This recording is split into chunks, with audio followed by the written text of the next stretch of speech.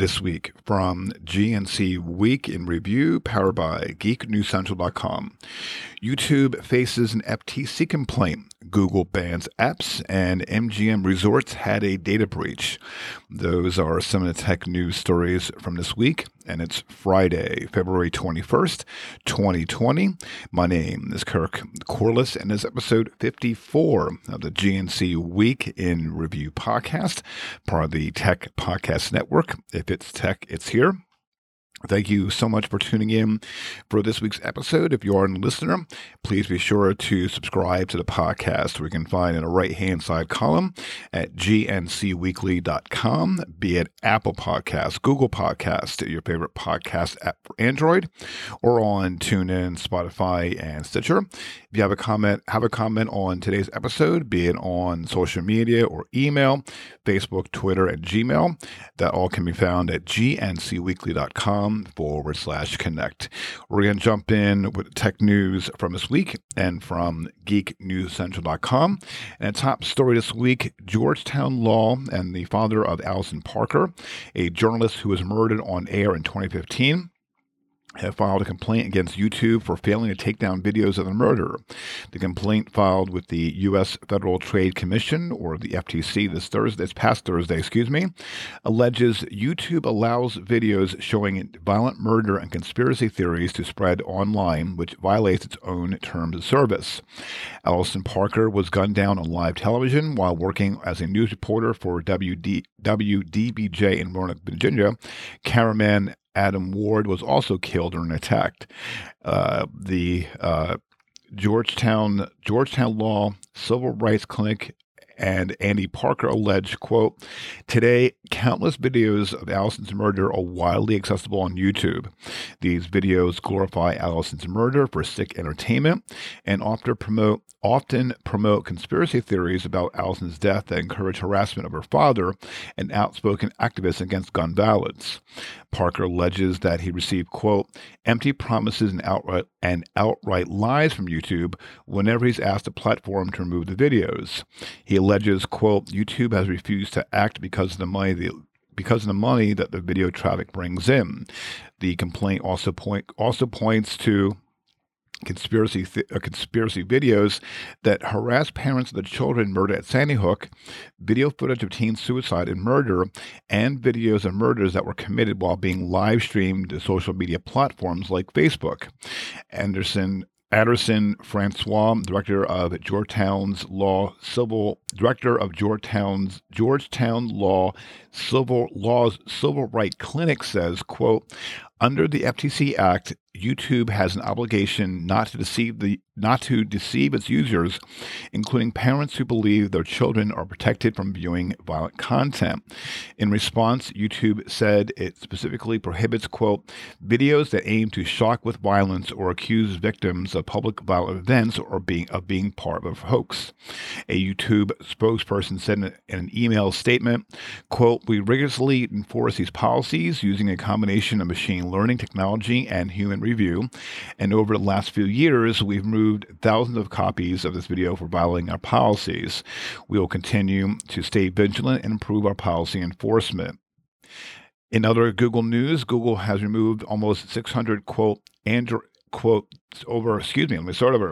In other Google news, Google has removed almost 600, quote, disruptive Android apps from the Play Store and banned their developers in its latest effort to rein in mobile ad fraud. Google's policy does not allow ads that display when an app is not in use or that trick users to click on ads by mistake. The company says it defines disruptive ads as, quote, ads that are displayed to users in unexpected ways, including impairing or interfering with usability of device function, like a full-screen ad that pops up during a phone call or when using navigation apps. Google's senior product manager for ad traffic quality, who wrote this blog post, his name is Per Bjork. Bjork also notes that the company had developed a, quote, machine learning based approach to help it better detect out of context ads and apps, which led to today's sweeping bans. He also writes in a blog post, quote, malicious developers continue to become more savvy in deploying and masking disruptive ads, but we've developed new technologies of our own to protect against this behavior. Most of the apps found in violation were made by developers based in China, India, and Singapore, and a majority were aimed at English-speaking users, where this is being reported by BuzzFeed News. Repeat offender Cheetah Mobile, a publicly traded company based in China, had more than 40 of its apps yanked from the Play Store in this latest wave of bans. Bork also told BuzzFeed News that it appeared the offending developers had used similar techniques to evade detection, but he did not know if it was a coordinated effort. Google will offer refunds to brands whose ads may have been affected by the disruptive pop-ups. Google is being sued by New Mexico Attorney General Hector Balderas in a lawsuit filed Thursday. Balderas alleges that Google is violating COPPA, or the Children's Online Privacy Protection Act, and New Mexico's Unfair Practices Act by collecting data on students who use Chromebooks through the G Suite for Education platform. According to Balderas, Google gathers location data, browsing and search histories, contacts, voice recordings, passwords, and more from children of all ages without giving parents the ability to limit or review the data collection. The lawsuit also claims that until 2014, Google fed this data to its advertising business and that Google monitors teachers in a similar manner. Balderas said in a press release, quote, tracking student data without parental consent is not only illegal, it is dangerous, and my office will hold any company accountable who compromises the safety of New Mexican children. Google says these claims are, quote, factually wrong.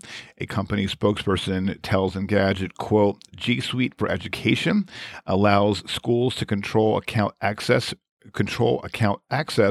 and requires that schools obtain parental consent when necessary. We do not use personal information from users in primary and secondary schools to target ads. There was a rumor that Verizon that was abandoning the Google Pixel due to sluggish sales. Verizon says it'll continue to carry Google Pixel phones throughout 2020.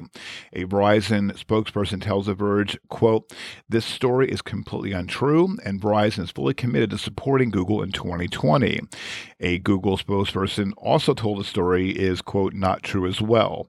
The statement comes in response to a story published by Android Police late Wednesday night, reporting that Verizon had, quote, no intention of selling future Pixel phones.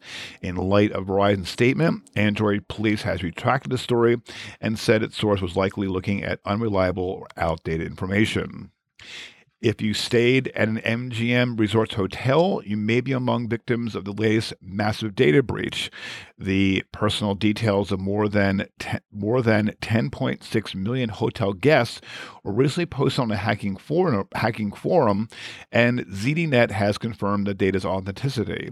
ZDNet said the data dump contains affected guests' full names, home addresses, phone numbers, emails, and dates of birth.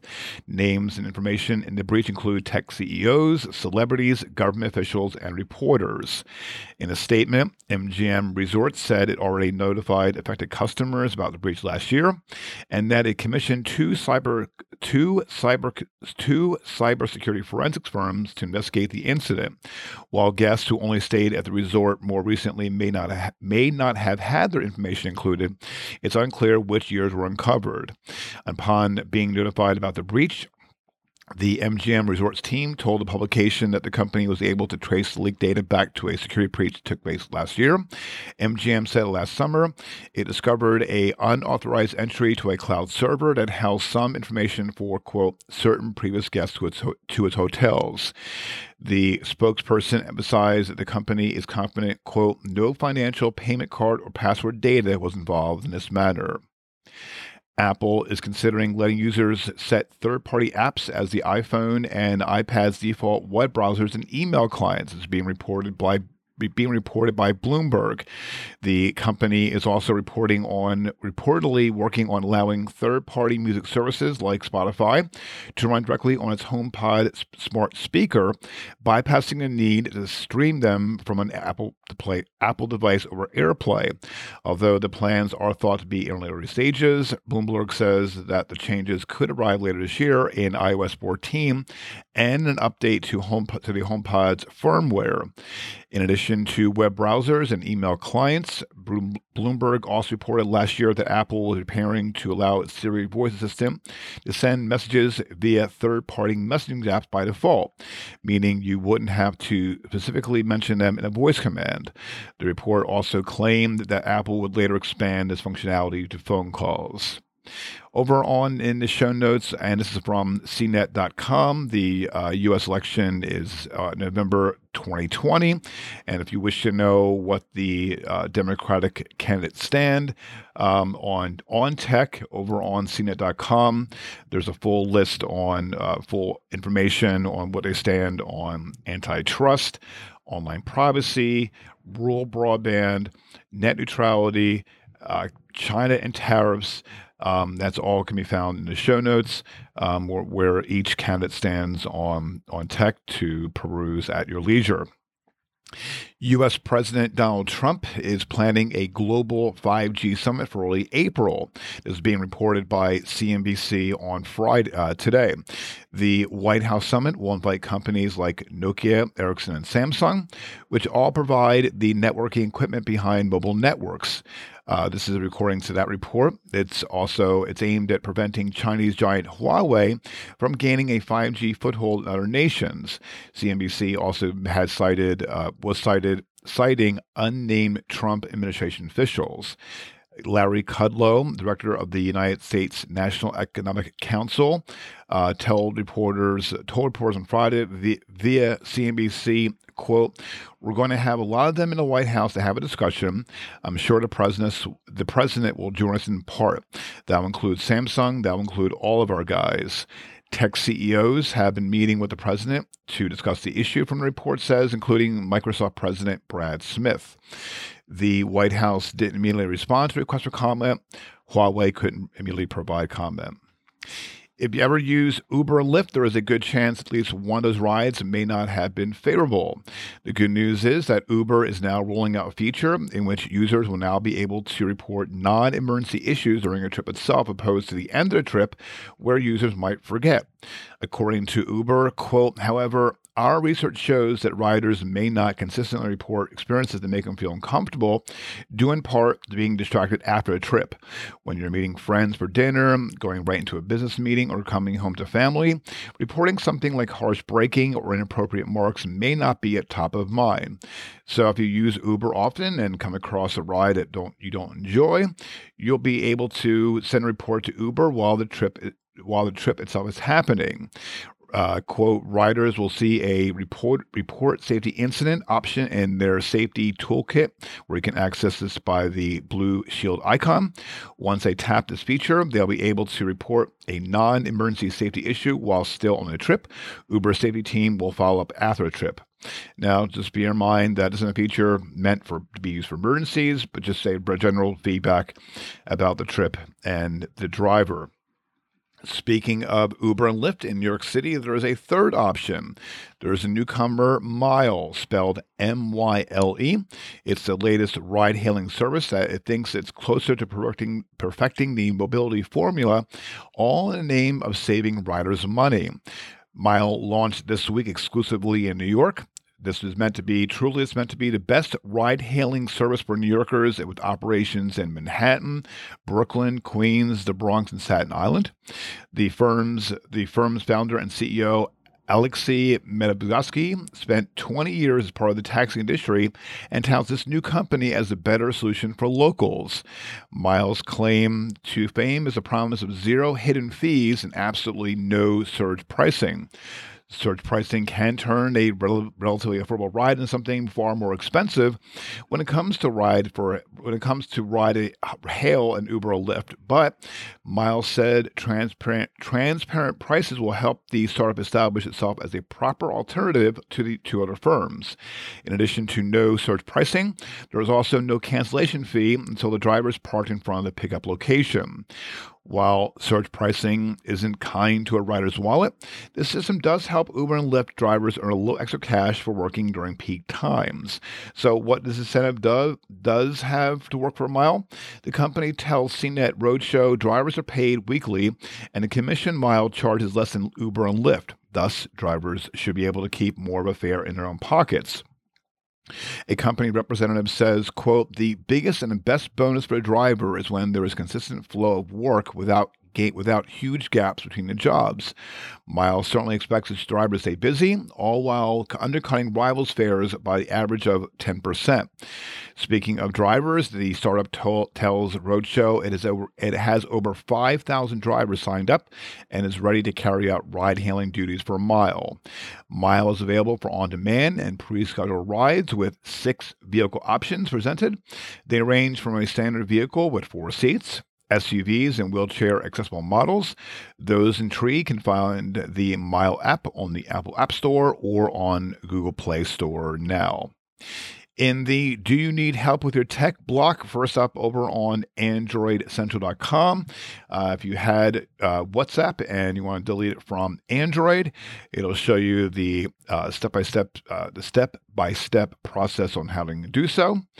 Over on the Verge.com, speaking of Uber and Lyft, not necessarily Mile, but if you want to delete Uber and Lyft, it'll walk you through on how to delete Uber and Lyft, and also give you some options on other options that are available, like taxis, car services. Also recommending walking as well. Over on CNET.com, the best Android tablets for 2020. There is the Google Pixel Slate, the Amazon Fire HD 10, which I have, and I highly recommend it. There is the Samsung Galaxy Tab S6. I'll link up in the show notes on the rest. If you're purchasing a Galaxy 20 this week, over on, this is in the show notes, if you're purchasing Galaxy S20, they have 10 tips and tidbits you need to know about its new flagship. For example, the S20 doesn't support mmWave 5G yet. You can lock RAM to a game or app. You cannot zoom videos to 100 times. They have some music sharing, etc., and that's all in the show notes as well. Over on dumblittleman.com, where you can find 12 clever ways you can earn money from your computer today. There's a translator, be an online tutor. You can be a virtual travel agent, online writing or editing. I use my laptop as an executive producer for the Geek News Central podcast. So that helps me. That's just me. You can be an Airbnb host. There's a whole lot more. I'll have that. Also, over on lifehacker.com, how to check your USB devices for unsafe USB devices for unsafe firmware. It'll walk you through step by step on what to look for on that. Over on Uber Gizmo, if you want to find phone numbers with Google, you can find it by the business name, finding a contact by name, by site, other ways to find a phone number with Google. Over on Computer World, this is going into the email piece. There's 8 tips and tricks to speed up Gmail. Kill the chat window is one. Reduce the number of email conversations shown in your inbox. Also, and there's a pop-up ad, which I'm going to get rid of. Archive your emails and so on. Also, speaking of email, the best way to end an email professionally. It'll walk you through on why you need a good email ending, the different types of email sign-offs and when they're appropriate, common ways to end an email that works well. And lastly, speaking of finishing up on the email piece, how to tell if someone's opened your email, be it Microsoft Outlook, Gmail, MailTrack, and I'll have this is all in the show notes found on this episode of GNC Week in Review. On this episode for GNC Week in Review at gncweekly.com. In the video streaming news this week, Google and Warner Media have signed a deal to bring HBO, Cinemax, and HBO Max to YouTube TV this spring. Warner Media's other cable networks will also stay on YouTube streaming TV service, on which they've been available since 2018. The AT&T-owned media company wants to, as Rich Warren, president of Warner Media Distribution, says in a statement, quote, networks available as widely as possible.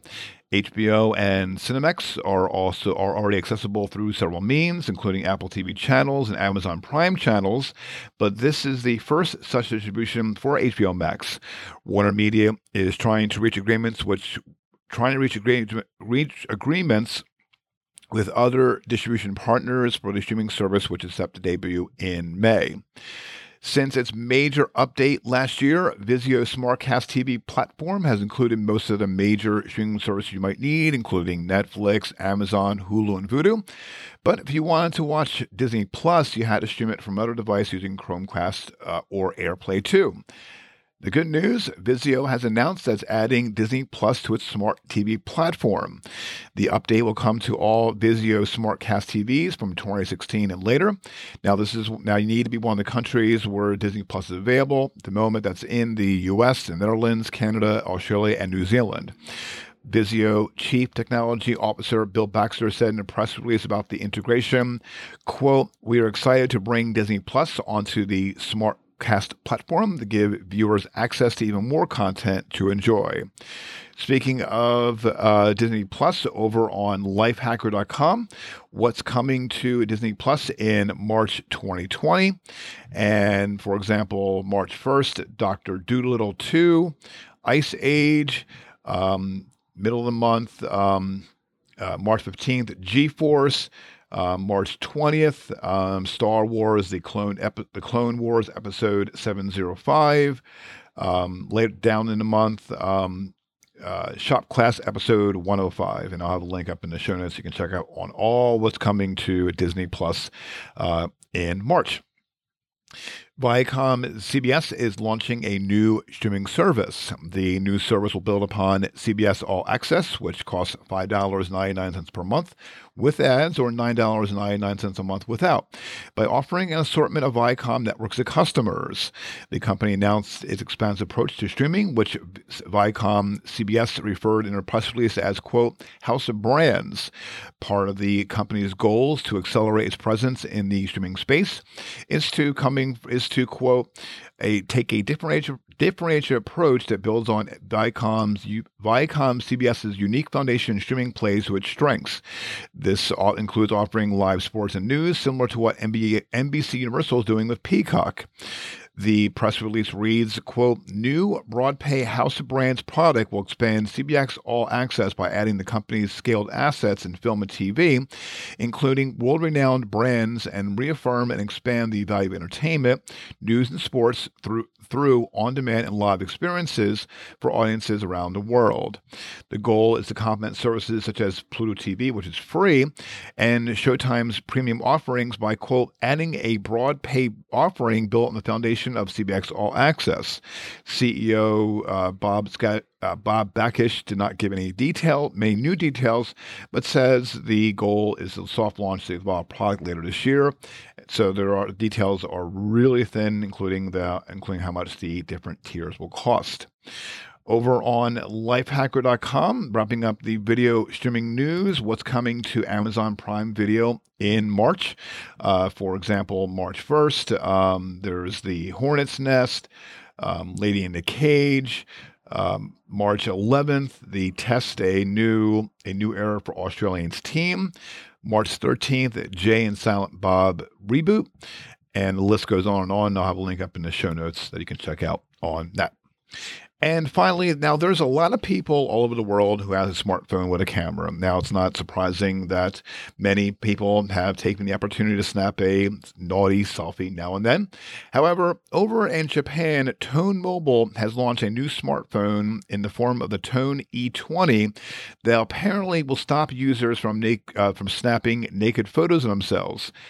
You want to know how does this work? Now, basically, the phone will come with detection software that has the ability to detect what it determines to be, quote, inappropriate photos.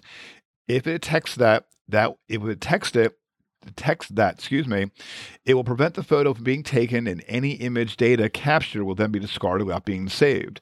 Now, this might be seen a little strange or odd that a company will prevent users from doing what they want with their product. This feature was designed to be a safety feature. And that is the tech news for the week for Friday, February 21st, 2020. Thank you so much for tuning in for this week's episode. Show notes from this episode, all the how-tos and tips in the what can I do you need help with your tech can all be found at GNCweekly.com. Also, be sure to check out the latest tech news from GeekNewsCentral.com. And be sure to tune in Mondays and Thursday evenings at GeekNewsCentral.com/live for the Geek News Central podcast. And then tune in to this podcast, GNC Week in Review, which publishes Friday evening, at gncweekly.com. You have a comment on this week's episode, love to hear them. Head on over to gncweekly.com/connect. Connect via email, Week in Review GNC, Twitter at GNC Weekly, or on Facebook, GNC Week in Review. I am on Twitter. I am at Kirk Corliss. Till the next episode of the GNC Week in Review, so long.